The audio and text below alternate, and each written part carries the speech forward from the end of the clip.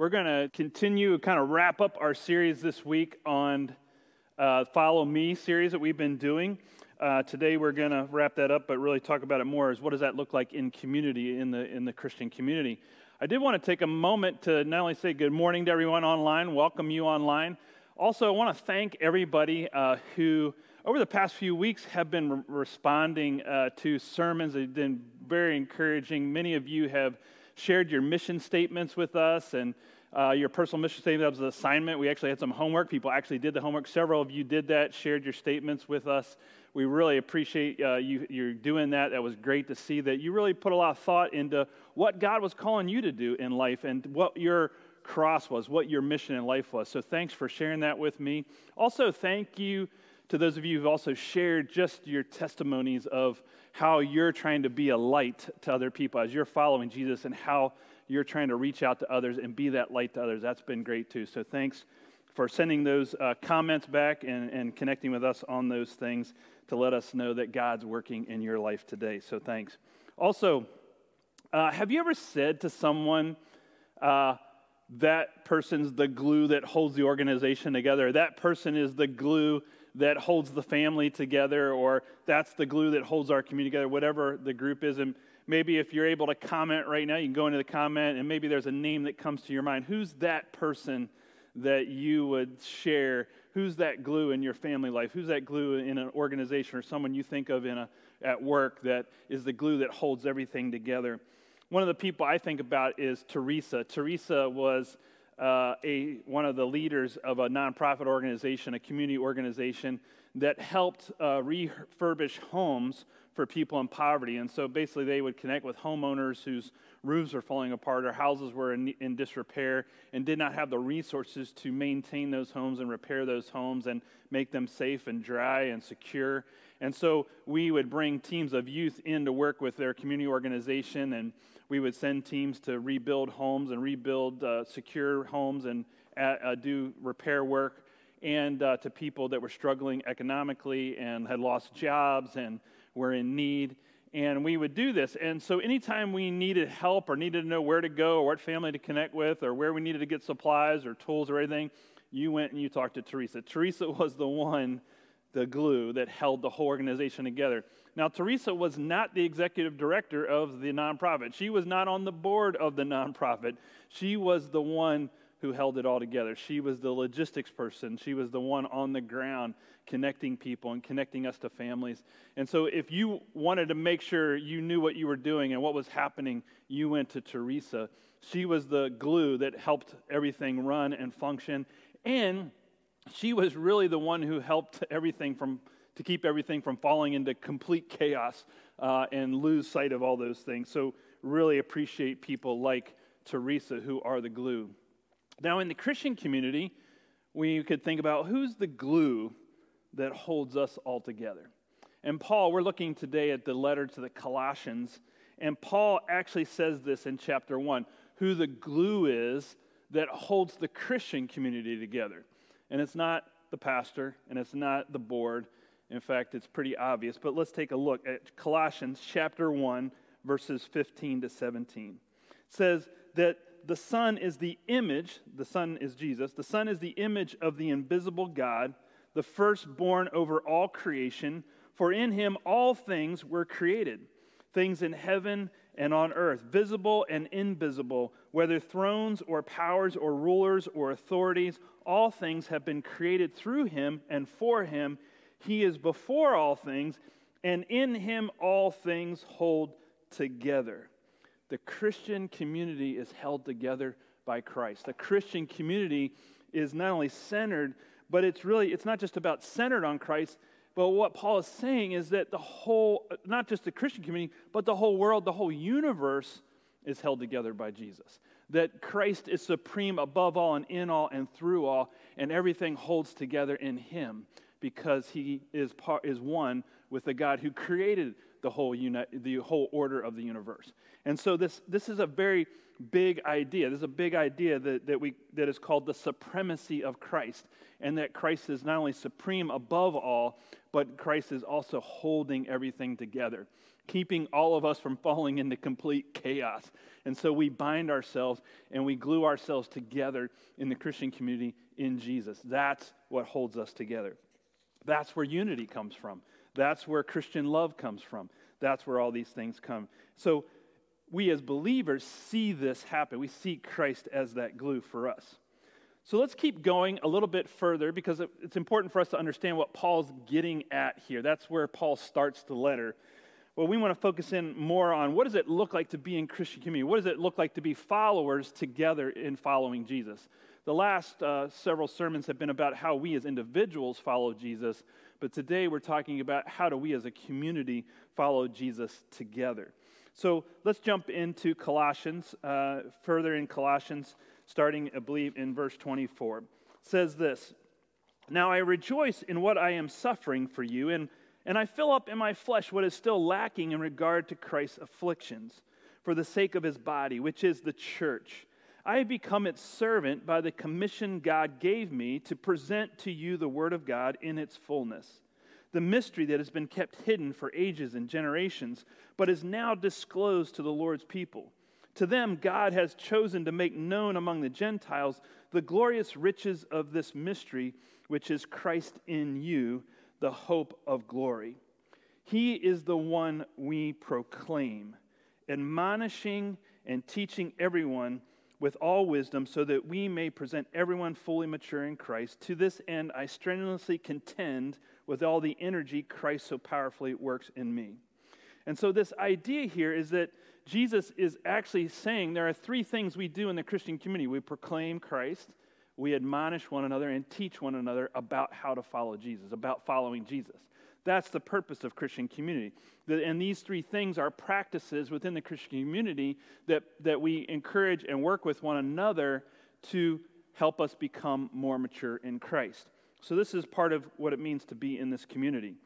A lot of times, though, in the Christian community, what's happened is we've privatized our faith. We've individualized our faith, and we've seen it as an individual endeavor versus a corporate or community endeavor, that we're in it with others. And we actually benefit from being in that community because it helps us to become mature and move towards maturity in Christ. This is why one of the core practices of our church is this practice to teach one another to follow Jesus. That comes from Colossians 1:28, where we teach one another. We're to encourage one another in following Jesus, what we've been talking about during this series.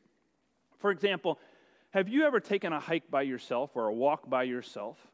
Particularly if you're out on a trail and you're hiking up a mountain, you may have done that on your own, and you may have taken a hike on your own. It's much different when you hike alone versus when you hike with someone else or with a group of people.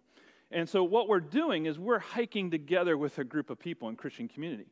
I know that recently I had an opportunity to hike with someone who is a former Special Forces Army Ranger, I believe. His name is Chris. He runs a leadership consulting group. And I got to hike Mount Si with Chris. And Chris is in much better shape than I am. And Chris hikes 2-3 times a week. He leads others. And he also, he's leading a team for the World Adventure Race. And they've got a team application to race in the World Adventure Race in Patagonia next year. I'm hoping they get to do that. It sounds like an awesome opportunity. But as I was hiking with Chris, here's what happened. We hiked Mount Si together, but Chris hikes Mount Si all the time, so he took me on a different trail that I'd never been on before, and Chris pushed my pace more than I would have. So if I had hiked it alone, I would have stayed on the trail that everybody else stays on, and I would have hiked at the pace I normally hike out, which is a lot slower than Chris. And so, but as Chris and I hiked together, a couple things happened. One, I experienced a new part of the mountain. I experienced a new part of the trail. I also I had to keep pace with Chris, and maybe Chris even had to keep pace with me and adjust his pace. But because we were hiking together, we found that place where we could pace together. But it pushed me. It stretched my pace, my normal pace. The other thing that happened in hiking with Chris is that I learned things from Chris about leadership and consulting, and I believe that he learned some lessons from me about leadership as we talked and shared our stories together. And that's the beauty of hiking together. The beauty of hiking together and going on a journey with other people is we get a different perspective. We get a different trail to look at, where our pace changes. We learn from each other. And that's what Paul's talking about in Christian community, is that when we hike together versus alone, we're actually going to become more mature in our faith in Jesus. And it's when we're in community where we're encouraging each other and teaching one another and actually admonishing one another, basically meaning, hey, watch out, don't stumble, don't fall. There's a rock there, there's a root there, you might trip. I've tripped over it. I fell there before. And so that's admonishment. Admonishment is warning people before they fall, not pointing out that they fell. And that's judgment. Judgment is when we point out to people, hey, I see you fell there, but you tripped, and you might want to do that differently. And that's judgment. But admonishment is warning people before they fall and letting them know where the roots are, where the obstacles are, where the pitfalls are in the Christian life. And so how do we move from judgment in the Christian community and criticism to admonishment, warning, saying, hey, here's where I messed up. I don't want you to mess up too. So that's a different perspective. That's a different attitude as well as we're hiking together. So, we have these experiences of hiking with others. And so part of the idea of a Christian community is we share a common vision to be like Jesus, that we're all hopefully moving and encouraging one another to become more like Christ. So I was reading a commentary this week by Nijay Gupta. And Nijay was actually a professor here at SPU, and Nijay was a part of First Free Methodist Church when they were there. And he wrote a commentary on Colossians. And in his commentary, he points out something about Aristotle. And he said that Aristotle had three forms of approaches to relationship and community. And these are the three forms that Aristotle shared and that he shared in his commentary. One approach is utilitarian approach to community and relationship. The first approach is utilitarian. What do I get from this person? What am I getting from this other person? And so it kind of feeds into that kind of phrase, if you scratch my back, I'll scratch yours. That's a utilitarian kind of approach to relationship. Number two is a pleasure approach, where how attracted am I to this person? And so a lot of times we may move into community with other people because we're attracted to them, or move into relationship with people because of our attraction to them. And in Christian community, that's also something that happens. We see people gravitating towards more charismatic leaders and things, and so that is attraction that may be happening as well. And then number three is this idea of virtue. Virtuous, or the virtuous approach, is, do we share the same vision of the virtuous good life? And this is more in line with what Paul's talking about here, is that we're in Christian community not because of what we get out of it. We're not in Christian community because we're attracted to a particular leader, or not attracted, or attracted to other groups in the church, but we're all on the same journey together to this virtuous life, which is life in Christ, which is maturity in Jesus. And that's what is to be unifying and binding the group together, that they share this common vision of this life, that we're all attempting, doing our best to be like Christ in our beliefs, in our thoughts, in our feelings, and emotions, and our actions, that we're all on this journey together. And some of us are like special forces in that journey, and some of us are hiking for the first time. And do we in Christian community take all of those different places into view in the community? So let's go back to our hiking illustration. What does this look like in Christian community? What are we talking about? What form of relationship are we engaged in when we come to this Christian community? Well, hopefully it's this shared vision to become like Christ. So this is what it looks like. Here's a topo map of a hike that we could take, right? A spiritual hike. So this is a spiritual topo map. And our peak, or our summit on our map, is that we're all going to maturity in Christ. That's the summit we're trying to reach all together. But we're a group of people on a pilgrimage, on a journey, on a trail together to that summit. And we've got people on the trail in our group that are really experienced hikers, and we've got people that are first-time hikers. And do we really, in Christian community, consider the needs of all in the community in moving the whole group to Christian maturity? That's what we're doing together. We do this as a community. Now, there are different people at different levels, and so we have to take that into consideration when we're hiking together. And we need to offer one another grace and patience at times when that's happening. So here's the other thing that Paul says in Colossians as we read further along into chapter 2. He says, my goal, and this is for the Christian community, he's speaking to the church in Colossae, the Christian community in Colossae.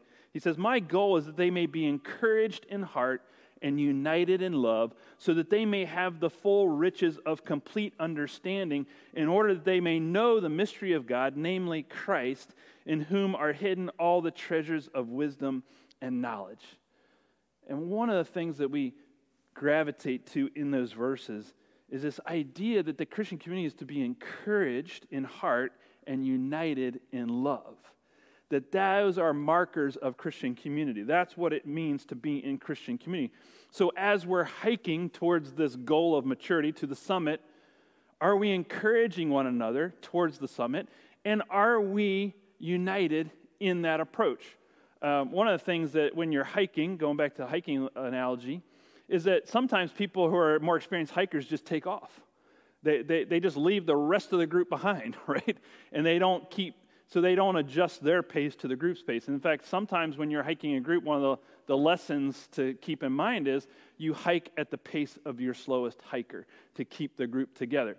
And when you come to a junction or a critical junction in the trail, hikers, you wait for everybody to catch up. You don't get too far ahead that people get lost in the journey. So keeping the group together takes love. It takes encouragement to keep working with that group. So hopefully these were also where the three things that Paul mentions come into play. So he mentioned proclamation, admonishment, and also teaching. So leaders are the ones, hopefully, in the group leaders are the ones who are taking out the map and looking at the compass and looking at the topo map and saying, are we on the trail or not on the trail? Have we gotten off trail? Or have we gotten sidetracked? Have we seen a herd of deer and now we've walked off into the forest because we've seen this herd of deer and we're looking at them and now we're lost?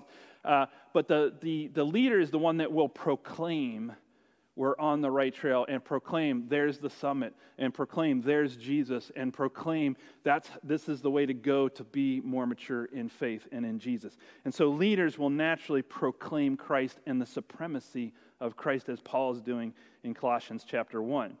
The other thing is that when we're hiking together, admonishment, we already mentioned, is not pointing out people's flaws, but warning them when they might stumble. And that's a different point. So if I'm hiking with somebody and I see they're about to stumble or about to fall, I might grab them or support them or hold them a little bit more to keep them from falling. That's what admonishment looks like. And so rather than pointing out when they stumble or when they fall and kind of, hey, you're on the ground, you trip back there, you keep your eyes out next time, that's judgment, right? It's more about, hey, let me help you up. Let me not point out. I don't need to point out the fact that you've fallen. You know you've fallen. Let me help you back up. Let me encourage you. So that's part of it too. And that's the messy part of Christian community, is because if you have less experienced hikers in your group, you're going to maybe be, instead of being judgmental, really supportive of them and extend grace to them because they're still growing. In fact, all of us are. All of us are still growing. All of us are still learning. All of us are still developing to become more like Christ. None of us have arrived. And so we need to extend grace and encouragement to one another. And here's what it looks like to teach. So teaching, too, is about letting people know where you failed. Like, I messed up here. That's where I fell. That's where I stumbled. Here's some other techniques that I've used so that I don't stumble in the future. Here's some other ways I've approached my following Christ to help you. And so I teach and I share with others my experience and the wisdom that to help them make it to the summit as well. So I might teach there. I need to warn people when they might stumble on a rock or a root. I need to teach people the lessons that I've learned on the journey as well and pass that on to others who are newer hikers and the gear that I have and share tidbits with them. And I need to continue to say, there's the summit. There's Jesus. Point people to Jesus. And we're all supposed to be pointing one another to Jesus and Jesus only, alone, supremacy, right? That's our goal. So that's what's happening in Christian community. That's the vision for Christian community, and that's the core practice of our community, to teach one another to follow Jesus to that summit that we're all hiking towards. So that's what it looks like corporately. Yet still there's an individual responsibility. There's still a part where I have to set my heart to in a certain way to help the community, to be that person that is encouraging and uniting people in love.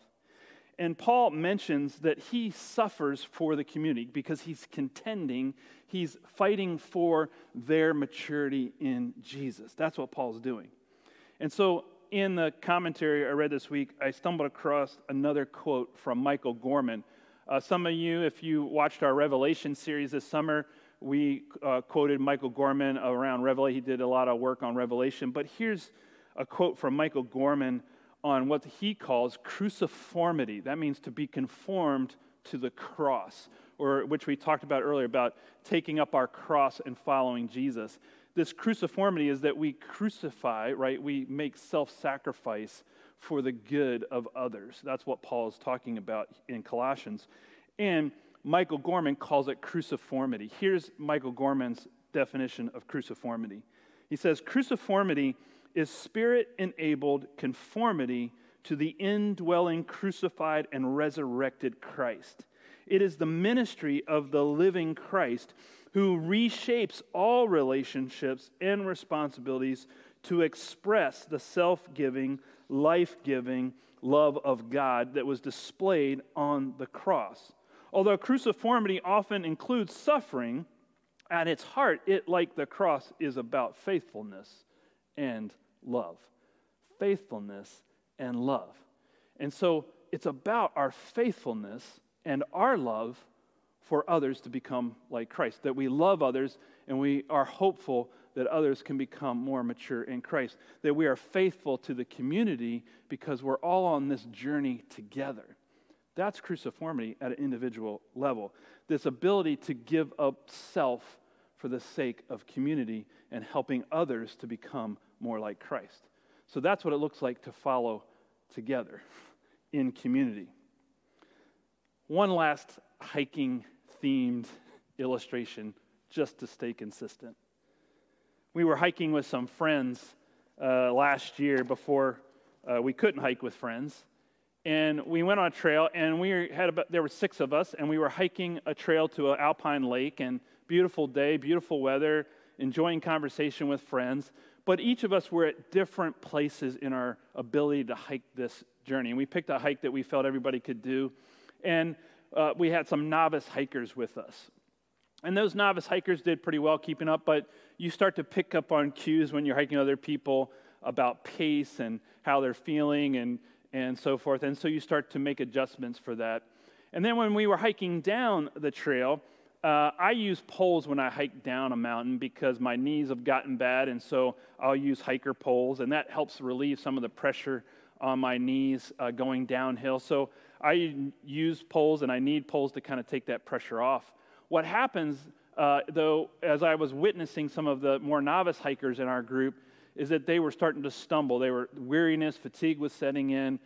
They're not used to going around rocks and roots, and so I noticed that one of our members was stumbling a little bit more than they were going up. They were having trouble getting down, so I started to offer a hand and lend some support on the way down. And a couple times I offered my poles. I say, do you want to use a pole or use my poles? Maybe that'll help you. And our first instinct as humans, because we're self-reliant, we're like, hey, no, I don't need any help. I don't need support, right? I can do it myself. But as I began to see them stumble and I was concerned about them injuring themselves, I finally just gave them my poles. I said, you need these more than me, right? I want you to make it down. And they accepted that, and we made it down just fine after that without any more stumbling. So the point is did I need the poles? Yeah, to a certain degree, I needed the poles. Did they need the poles? Absolutely, but they needed it more than I needed it at that point, right? When I began to look at our community, our relationship, when I began to have compassion and care for them, I began to say, here, take my poles because you need them. And I don't want you to fall. I don't want you to stumble. I want you to make it, right? I want to encourage you that you got this. And what it communicates is that I got you. I'm supportive of you. I want to encourage you to make it to the end of this trail. And for us in Christian community, that means saying to one another, I got your back. I care about you. I'm with you on the same journey. Yeah, I've stumbled too. I've made mistakes. I've tripped up, but we're in this together. And I want to encourage you that you can do this. You got this. We got this together. I've got your back. I'll support you. I'll even give whatever I have to make sure you make it. So that's the attitude of Christ. That's the mind of Christ that we're to have for each other. Let's pray together.